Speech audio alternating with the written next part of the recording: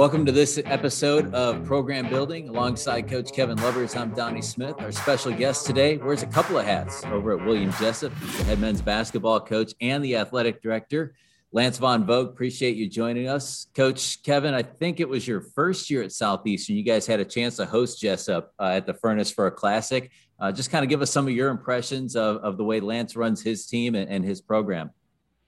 Well, yeah, Coach, welcome to the show here. And I think I'm glad I've only had to play you once, right? So we had a heck of a game, I think, when you guys were out here in Florida. It was a great game, good chance to see Coach in action, meet him, talk with a little bit, and just have a ton of respect for his teams, the way they play. I mean, this year, again, just unbelievable run. I know he had some injury bug there, like we all run into at times, and timing of that can obviously influence how the end of the season goes. But man, you guys had a great year. Ton of respect for Coach, especially given, he's wearing two hats, like you said, Donnie. We got athletic director, which is beyond a full-time job in and of itself.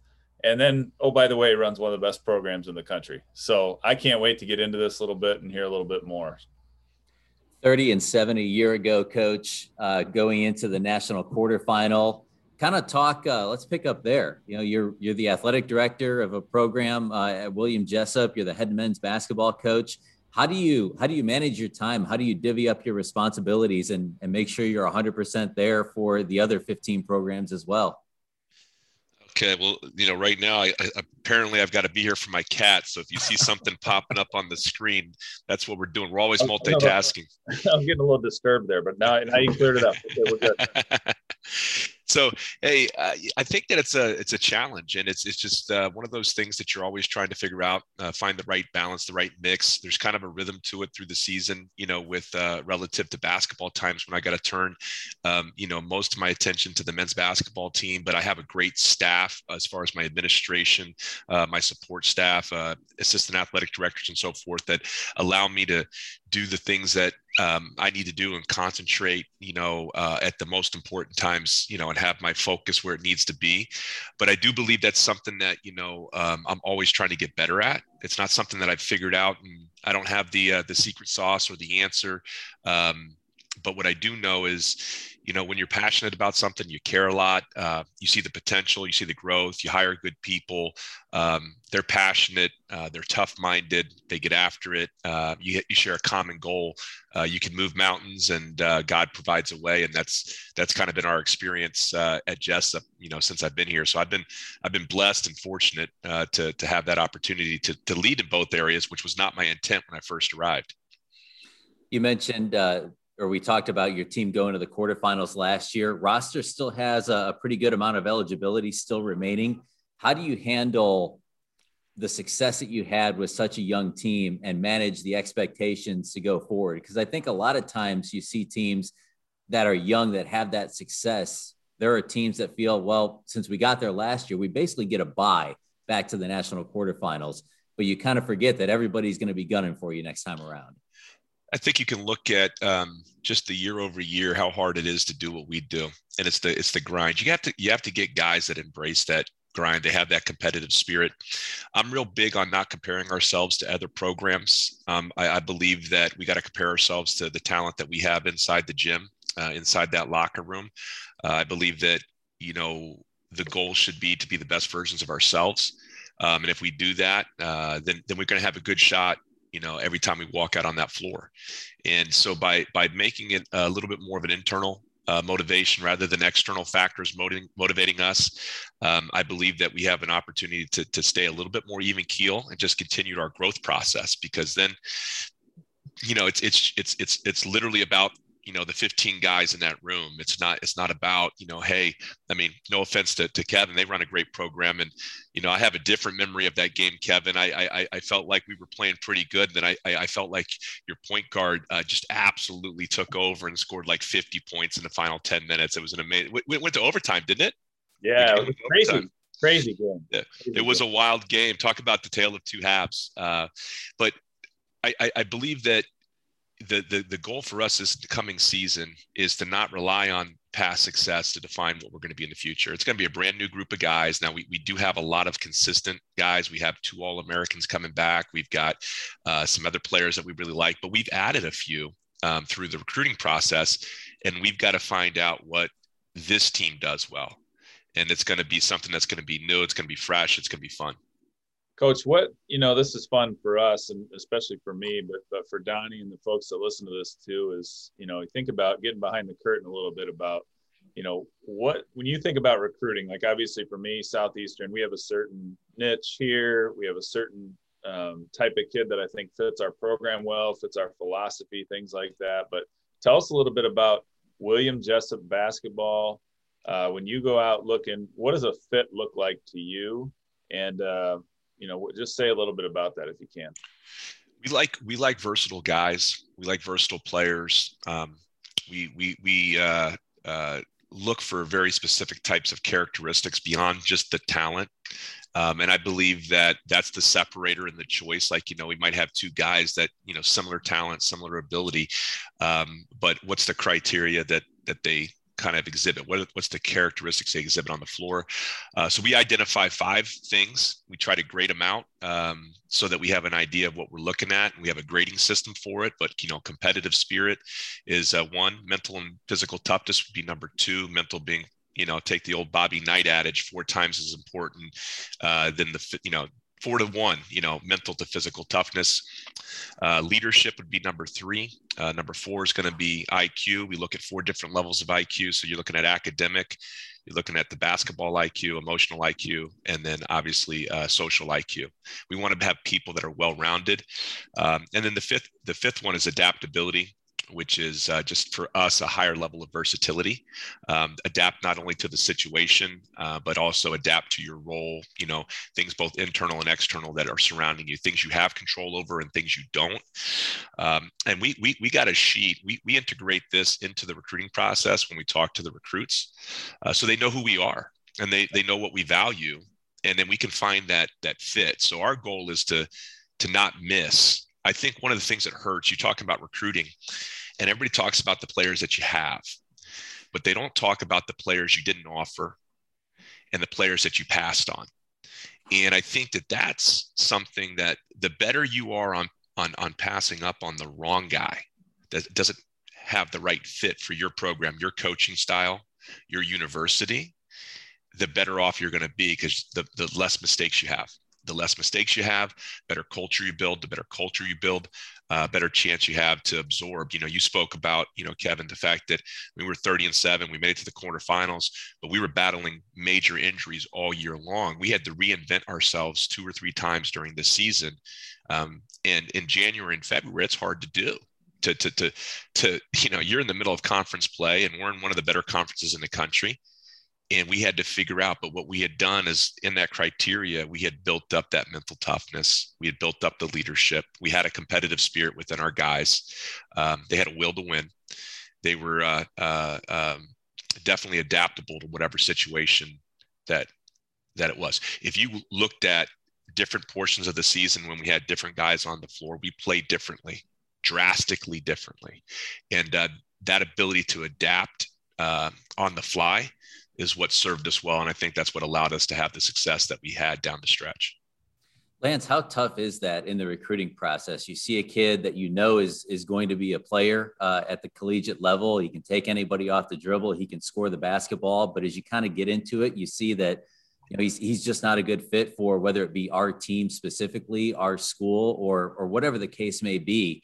And you're going to have to take a pass on that. In the win now society, is that kind of tempting sometimes to say, what, I think we can take a flyer on this kid? Or is there just some parts of your program that you feel are just non-negotiables? So the one thing I didn't talk about is the heartbeat. Okay. And that kind of can, be enveloped in at times with the competitive spirit part, but the heartbeat of the kid, and whether or not we get to feel that there's a good person in there. Doesn't mean that they're a fully developed person that's going to do all the right things. Doesn't mean that they have everything shaped up. We like guys from all over the spectrum, guys that are a little edgy, all the way to guys that just come in and do their work and they keep their head down. But the one common thread is that they're really good people, and they just have this heart, and it just needs to be something that you can embrace and grow, right? If they've got that, we can move forward. If they don't have that, they're not going to fit where we're at. And so you just have to know yourself. So to me, it's the easiest thing in the world to say, no, that's not the right guy for us. It just is, because I can look down and you can literally see the future, because I've made those mistakes in the past and I've had to learn from them, where we've taken a guy solely on talent and we thought that, we could work with them. But man, it was an energy vampire situation. It was toxic at times, and you're just become a fireman and you're clean up on aisle 5 all year long.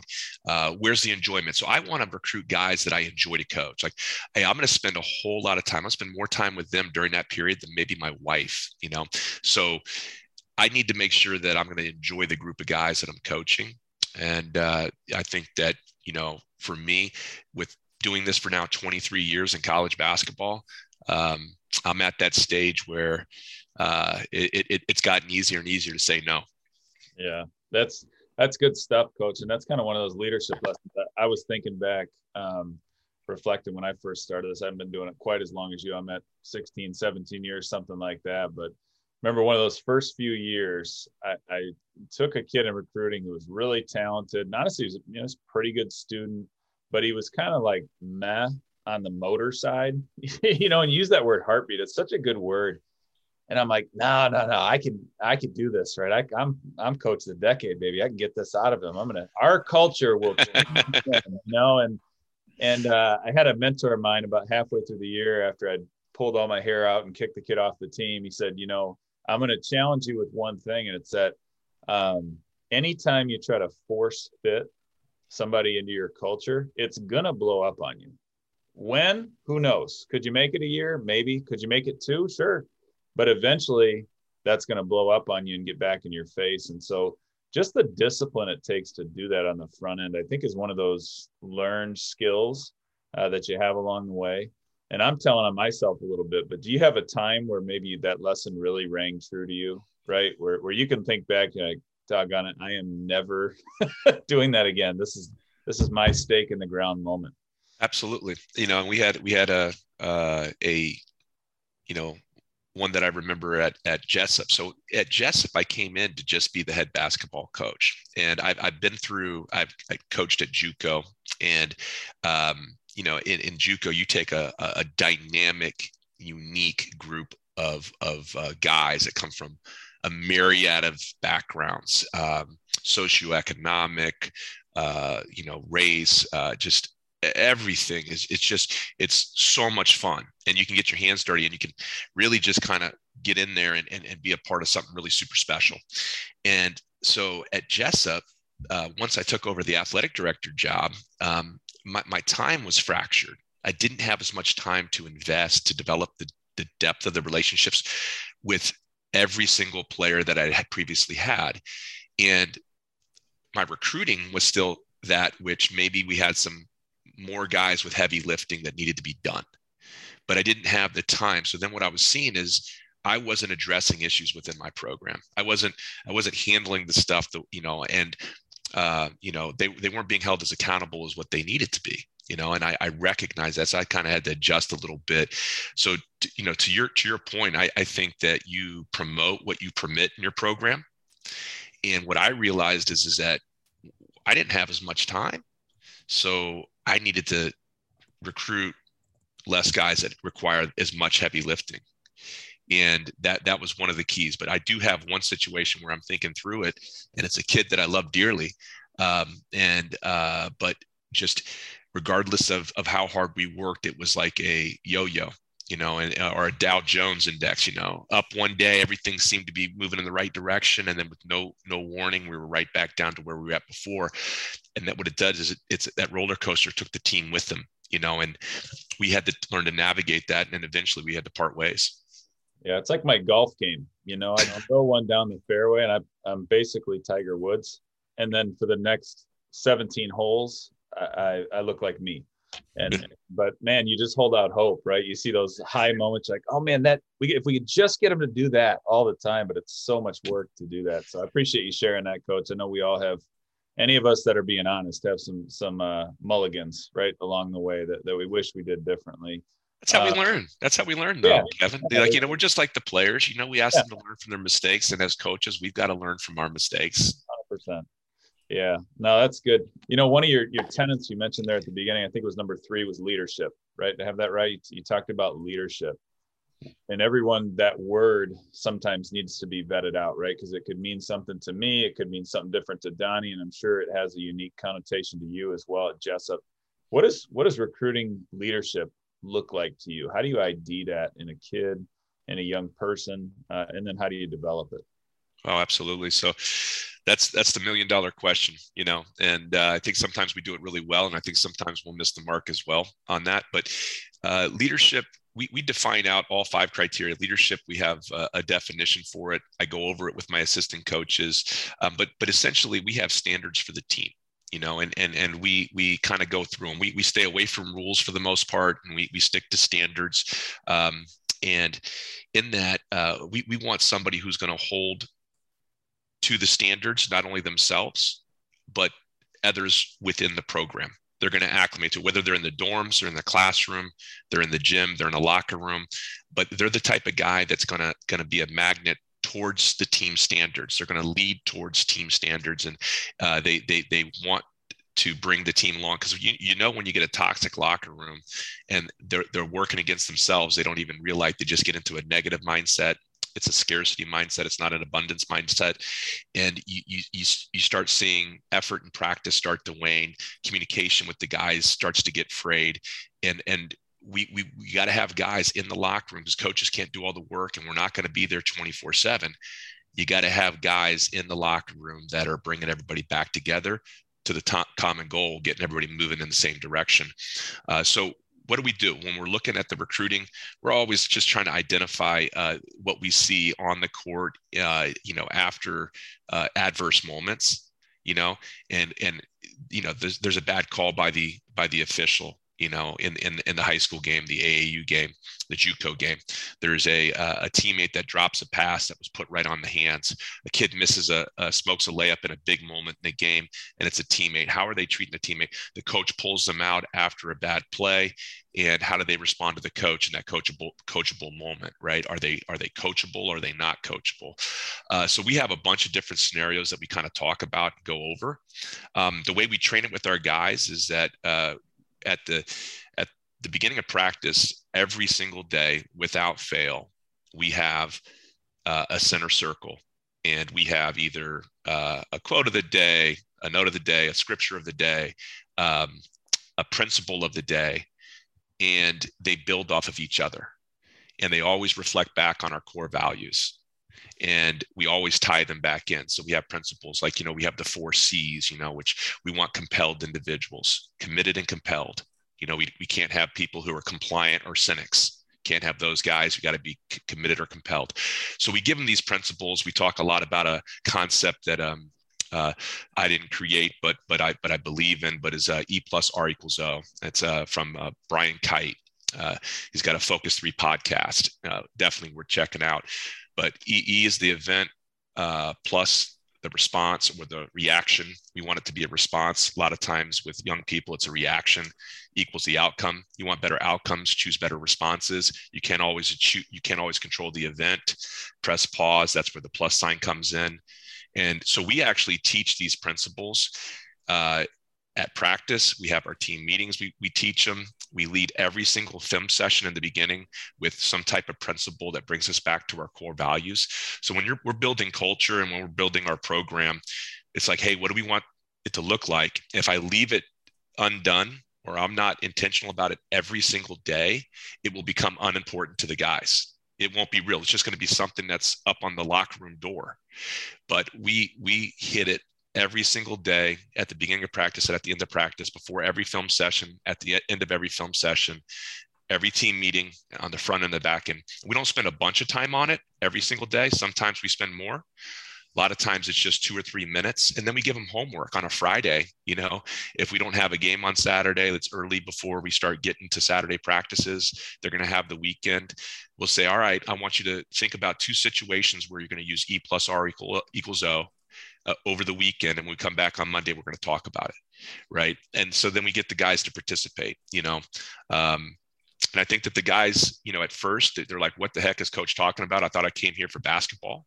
But then they start to enjoy it, and they come in, they're like, coach, man, I've been using that E+R=O. It's pretty cool. Hey, coach, have I been a compelled individual lately?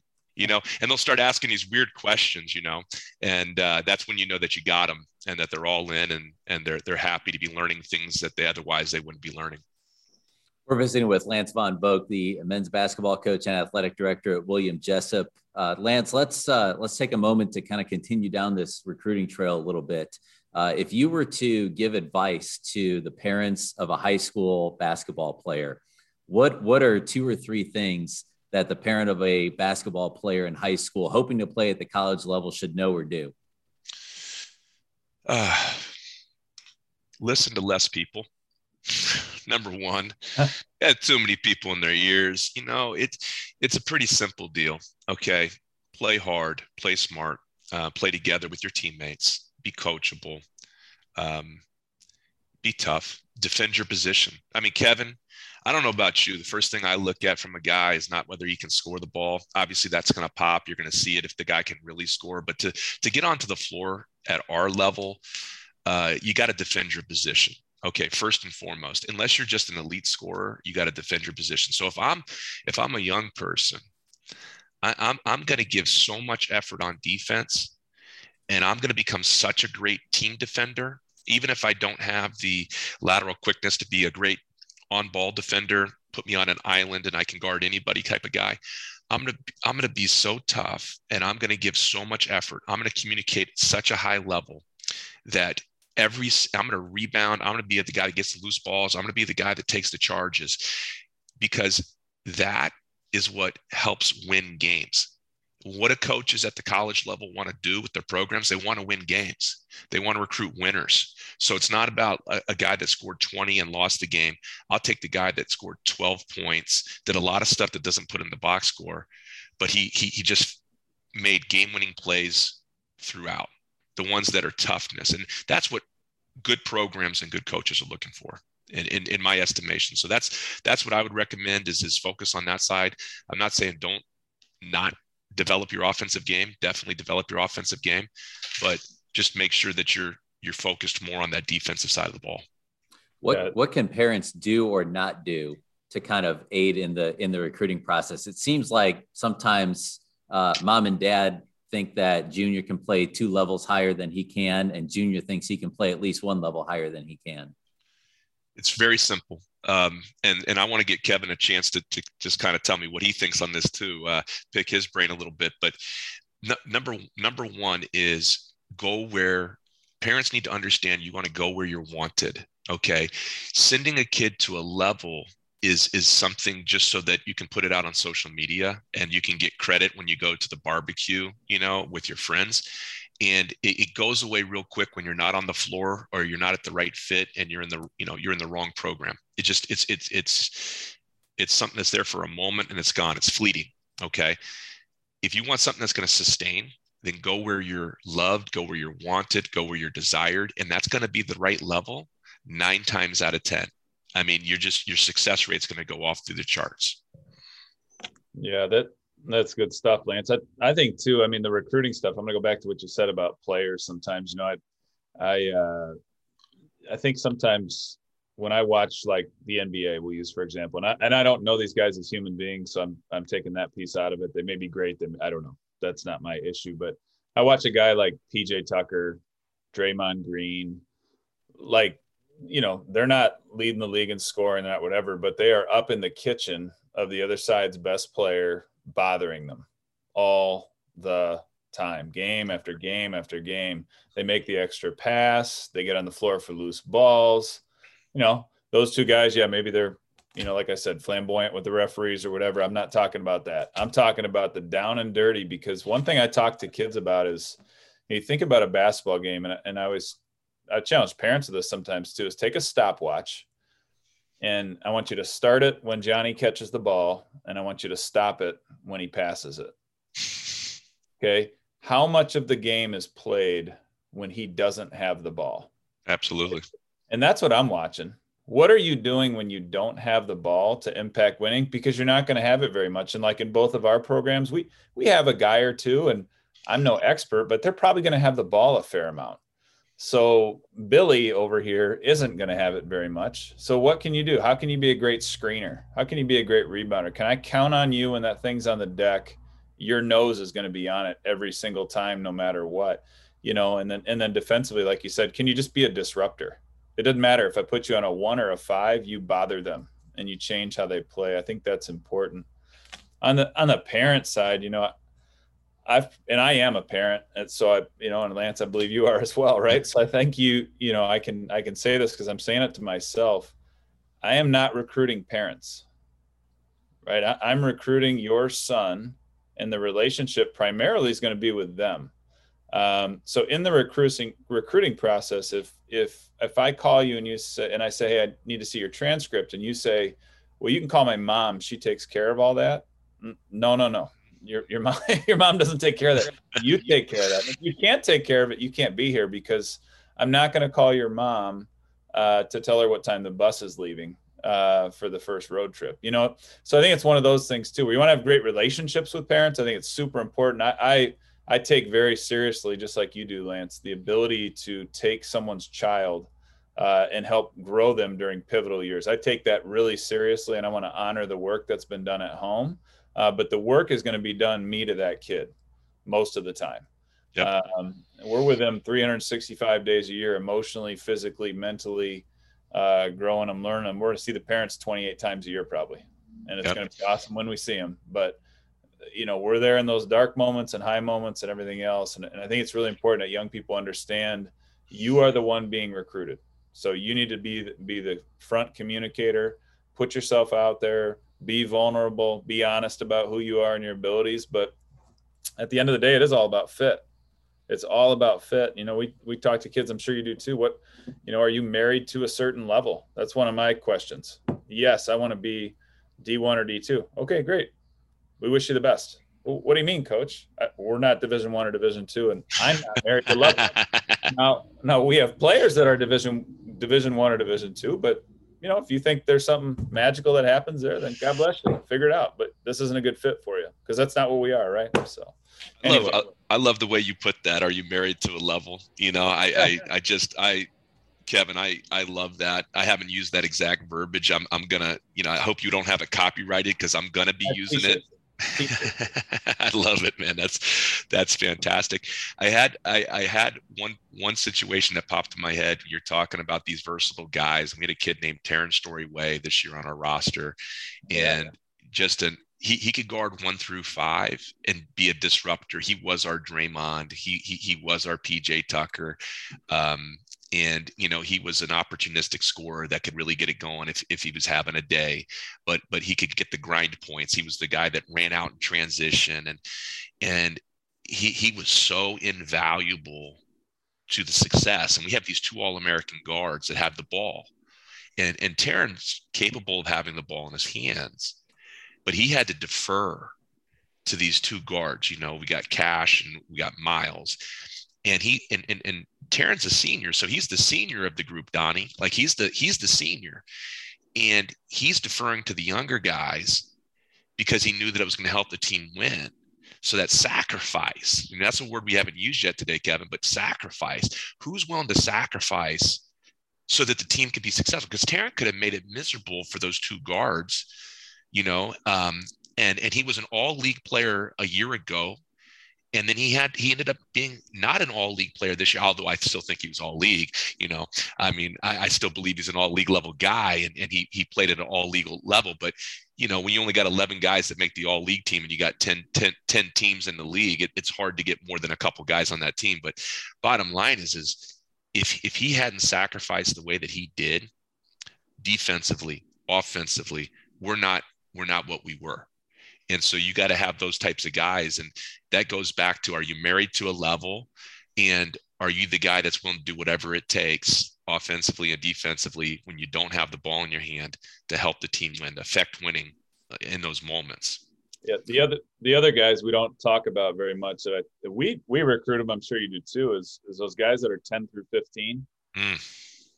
right? Like we pay a lot of attention to who gets the privilege to be in that 10 through 15 slot. Number one, they're going to get no love in Donnie's articles, right? They're not going to get a lot of high fives, things like that, but they are absolutely and completely invaluable to the operation. And to being successful, you got to have guys in that 10 to 15 slot from a depth chart perspective who are utterly sold out to the team's success and will do anything they can on a day-to-day basis to make it happen. Those guys are our all-stars. We talk about that in our locker room all the time. Like, you guys that score 20 and stuff, I'd love to high five you every night, but you don't need that. These guys are the ones that need the love and deserve it because they're selling out and they get essentially no reward, right? Other than to be a part of the deal. So I think the mental toughness, and I think Johnny's going to hit on that here in a little bit, but just that mental toughness piece too comes into play with everybody at, for different slots on your roster. And that's a fun roster spot to recruit too that we don't talk about often is the walk-ons, the 10 through 15. Who are those dudes, right? They're crazy, but they're awesome. They are awesome. And I got it with COVID and a redshirt year. He was a team manager when he came in, and then he earned himself a roster spot and then a small scholarship. But I got a 6th-year guy that's finishing his master's degree next year. I mean, literally, he's been with the program for 6 years, and he's been in that 10 through 15. His name is David McCants, and he's one of my favorite people in the entire world. Yeah. And I mean, when I tell you that I love this guy, I mean, I love this guy. And he's going to be in 10 through 15 next year in year 6. Yeah. But he's all in. And when I say all in, loves it. he doesn't want to leave, and I'm like, Dave, at some point you're going to have to move on. I've never had a guy for 6 years before, but you're the first. Sounds like a GA, right? For year 7. Yep. So, there you go. Lance, you mentioned the mental toughness aspect early in our conversation. Do you feel that that's something that can be coached, or either when you're recruiting a guy, he's either got it or doesn't? It's a muscle. So yeah, everybody's got it. How developed is that muscle? And what's the capacity or their willingness to continue to develop that muscle and train that muscle? Mental toughness is something that every single human being has to some degree, right? Some people, it's just like, naturally are 6'6" or 6'9". You can't really change that, right? There's the slender 6'8" guy, and then there's the guy that looks like he's Adonis, right? And he's sculpted out of some type of stone. And so the same thing I think with mental toughness, but it's also a part of their environment. Were they required to be mentally tough on their previous teams? How were they raised? Family dynamics, all of those different types of situations. And you figure out where they're at, and then you dig in and you develop it every day. So you've got to put them in competitive situations. I know Kevin probably does a great job with this. Haven't watched any of his practices, but I've got a former colleague of his that was on the women's side that's coaching my women's basketball team right now, in Corey Laster. And so I've said, hey, tell me some stuff about Kevin, so I got the down low on you, okay. Kevin. All right. Yeah. All right. But I know that you put competitive parts into practice and into situations as much as possible. And then you develop the mental toughness for them to fight through. You put them in situations where they just possibly cannot win. I mean, we make practice harder than games, and I put the guys in situations so that we can test their mental toughness and see if they quit, see if it affects their physical toughness. And then we address it. And then we bring that same drill back, maybe not the next day, maybe 2 days later. And we see if we can do it a little bit better, see if they can push through the grind a little bit more. And I think the more that you do things like that, and you're really intentional about building that mental toughness, then you see that things don't phase them. And you're talking about like defensive scramble drills, right? Rebounding drills, these things that it's not as technique driven. It's really mental toughness, effort, leading to physical toughness, and finding a way, just finding a way. And once they figure out that they can do it in practice, you see them do it in a game. They love it. When they don't have their best stuff and they find a way to win against another really good team, they walk in the locker room and they believe. And when you get belief, you're going to be pretty darn good. And creating opportunities for them to build that belief in practice, I think, is what allows you to get that mental toughness. tough sometimes to describe them on Zoom here, but do your best to describe a little bit. What is it like being in a Lance Von Vogt practice? I think that it's pretty intense. Most of the time, we do make sure that we take some air out of the balloon, every now and again, because we want the guys to have fun. I also believe that competing and working hard is fun, and I think that winning is fun, and I know what it takes to win. So you put all those elements in, but we come in and we get down to work, and we put a lot of competitive environment there. I also really believe in individual skill development as year goes on. I know that there's a lot of programs around the country that when once you get to the games, it's 80% team practice, a little bit of shooting here, maybe a little bit of ball handling over there. But I think that really backfires once you get into February, late January, February, March, because their skills are eroding because you're spending too much time on plays and defensive concepts and things of that nature. So we try to teach our guys how to play, and we try to put them in the environments where their skill can take over, and we train their skill. So we'll spend at least half of our practice on, skill development type stuff, whether it be offensive skill development, defensive skill development. And we put all of these breakdown drills together, and we'll go piece, whole. We'll build them up. But at the other side, we're putting competitive elements into them. We'll do a 3-spot one-on-one drill, 2 or 3 times a week, where we're working on offense and defense. And I'll have my assistant coaches, one guy working with the defense and then one guy working with the offense. And there's a winner and a loser in each one of these situations. So if a guy's defending 3 different positions in 3 different situations, he's got to get 2 stops in order to get out. Or if he goes twice in a row and can't get two out of 3 stops on one of those goes, then he's got to run a 22. And, if we just try to put anything that we can put in there to develop it. So there's an intensity to it. In that, though, when the guys are playing really well, Kevin, I believe in this more now than I did 10 years ago. But the well-placed day off is better than a bad practice. So we build in days off, an extra day off, almost every week of the second semester.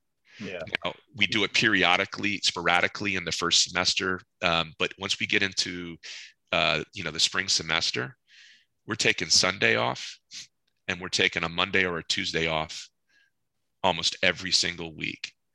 And it's a chance for them to get their mental health together, for them to concentrate on their academics, to take a breath. The amazing thing is the guys will get with the assistant coaches, and they'll come in for a 45-minute shooting workout or something like that because they just want it, but it's loose and it's on their terms. And if they don't come or they don't set one of those up, there's really, it's like, you do what you need to do. It's your day. It's free. We're here if you want us, but you take care of your business. Yeah. Those days are good. I think that's smart too. We do something similar to that. I mean, we'll take the way of the rhythm of our conference schedule, we'll take most Mondays off. But we'll just say, hey, if you want to come watch film, we'll be here, right? We're going to be watching it. Just come plop down, watch it with us. I don't know about you. We film every practice.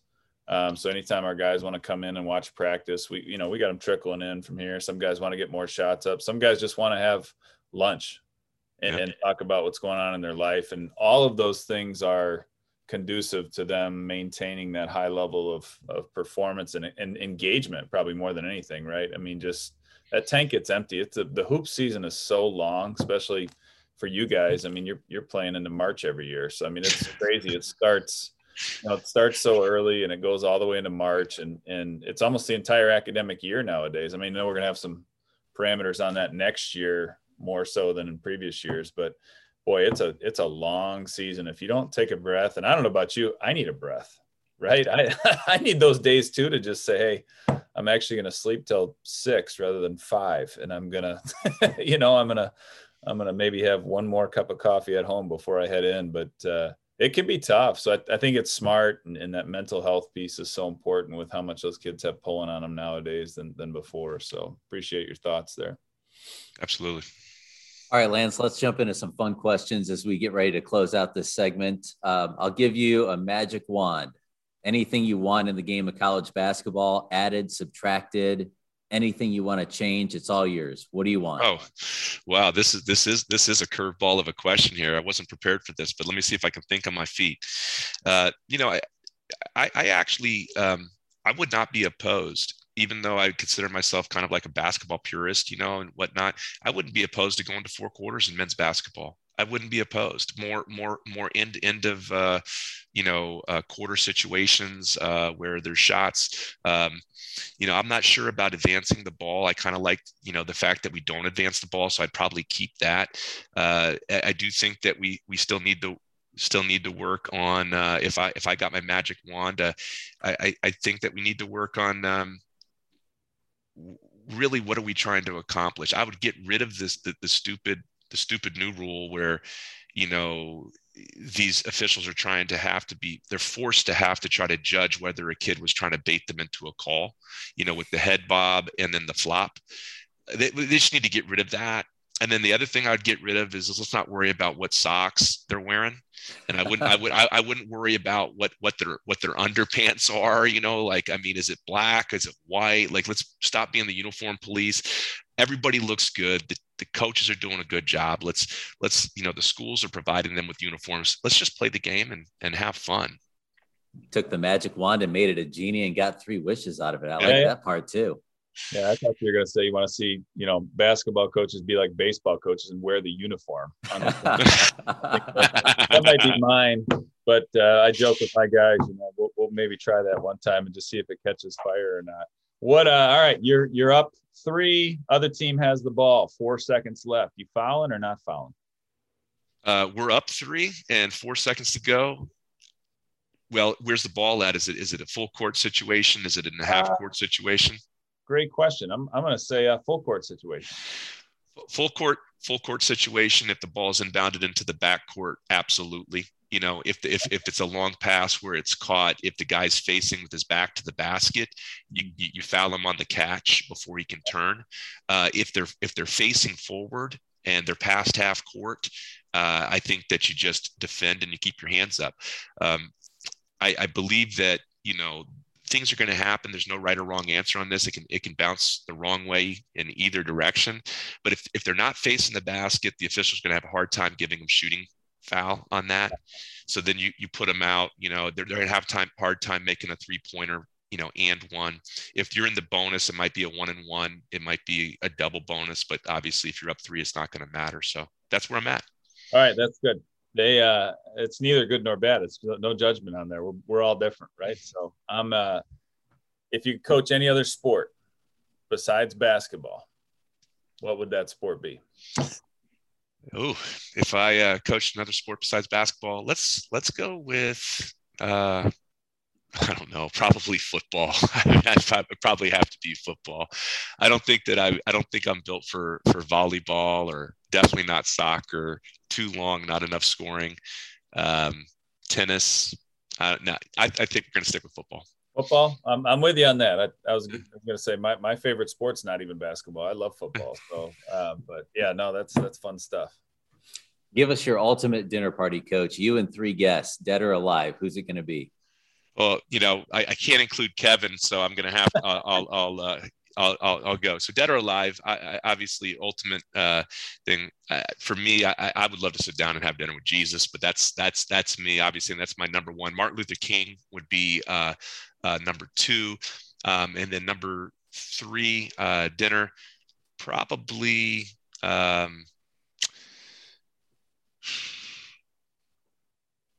Maybe Abe Lincoln. Yeah, Abe Lincoln would be somebody that I would just love to just be in the presence and see how that guy's mind worked and just how he was able to handle what he handled during the time that he was president. Yeah. That'd be amazing. Those have been popular answers. Give us your book title. When you go to write a book someday, what's it going to be titled? Oh, titles. Book title. Let's go. Okay, I got one for you. This is the old school one. Left turn only. My first experience as a full-time assistant coach was at Georgia State University, and I worked with the legendary and the Hall of Fame Lefty Driesell. Oh, wow. And And so that was my experience. I had just been a graduate assistant over there with Paul Hewitt at Georgia Tech. I went over to Georgia State University. I was working with Coach Drizel, and I rolled into it. And I just had this amazing example. You know, he's the left-hander. That was his nickname. And left turn only. He did it his own way. And I tell you what, I got a chance to learn from one of the best. Wow. I'd read that based on title alone. I love it. What about the best book you've ever read? Best book that I've ever read outside the Bible is going to be the all right, for leadership type book. I love Extreme Ownership. It's written by two Navy SEALs, and that one was fantastic. I don't know if it's the best one. It's just probably one of the more recent ones that just popped into my head. As far as fiction, I love the Gray Man series. I mean, I absolutely can't get enough of the Gray Man series. It's unbelievable, and I would highly recommend it if you need some just to get away from basketball and leadership for a little bit. It'll be worth. Mark Graney's the author of that book. Yeah. What was the name of that podcast you mentioned earlier as well? Focus 3 podcast with Brian Kite. I like that. I'm gonna look that up as well. He's got a brother too, Tim Kite. They used to do it together, and then they separated. So, okay. Thinking back to your younger self, Lance, the brand new coach, first year, knowing what you know now, after this many years, what would you tell your younger self? What advice would you give your younger self? I would say, just don't be as afraid about making mistakes. You know, the understanding that you don't have to be perfect, right? You know, I think that maybe that perfection gene was something that I've had to work really hard on kind of eliminating, so that you're able to be, you know, a little bit more,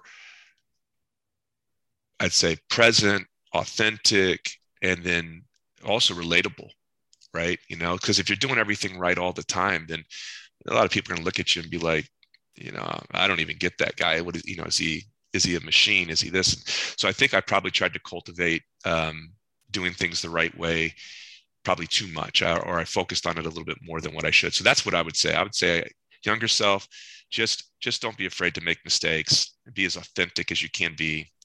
Be comfortable in your own skin, and it's okay to not know something. And when you don't, let them know, and then do your best to learn it if it's something that's required of you. Lance Von Vogt, men's basketball coach / athletic director at William Jessup. Lance, thanks so much for your insights and spending some time with us today. You guys are great. Thank you for doing this. And now I'm going to have to pull this podcast up and start listening to some of the other coaches, because I can just imagine how much I would learn just by listening. And I got to tell you, Donnie, before we sign off, you do have that classic broadcasting voice. When you opened up the show today, I was like, oh, this guy's the real deal. So I'm looking forward to listening to some of your calls and your games on the Fire Network, or what do you guys ever call that over there? Yep. Appreciate it, Coach. Appreciate you, Coach. Great to be with you, man.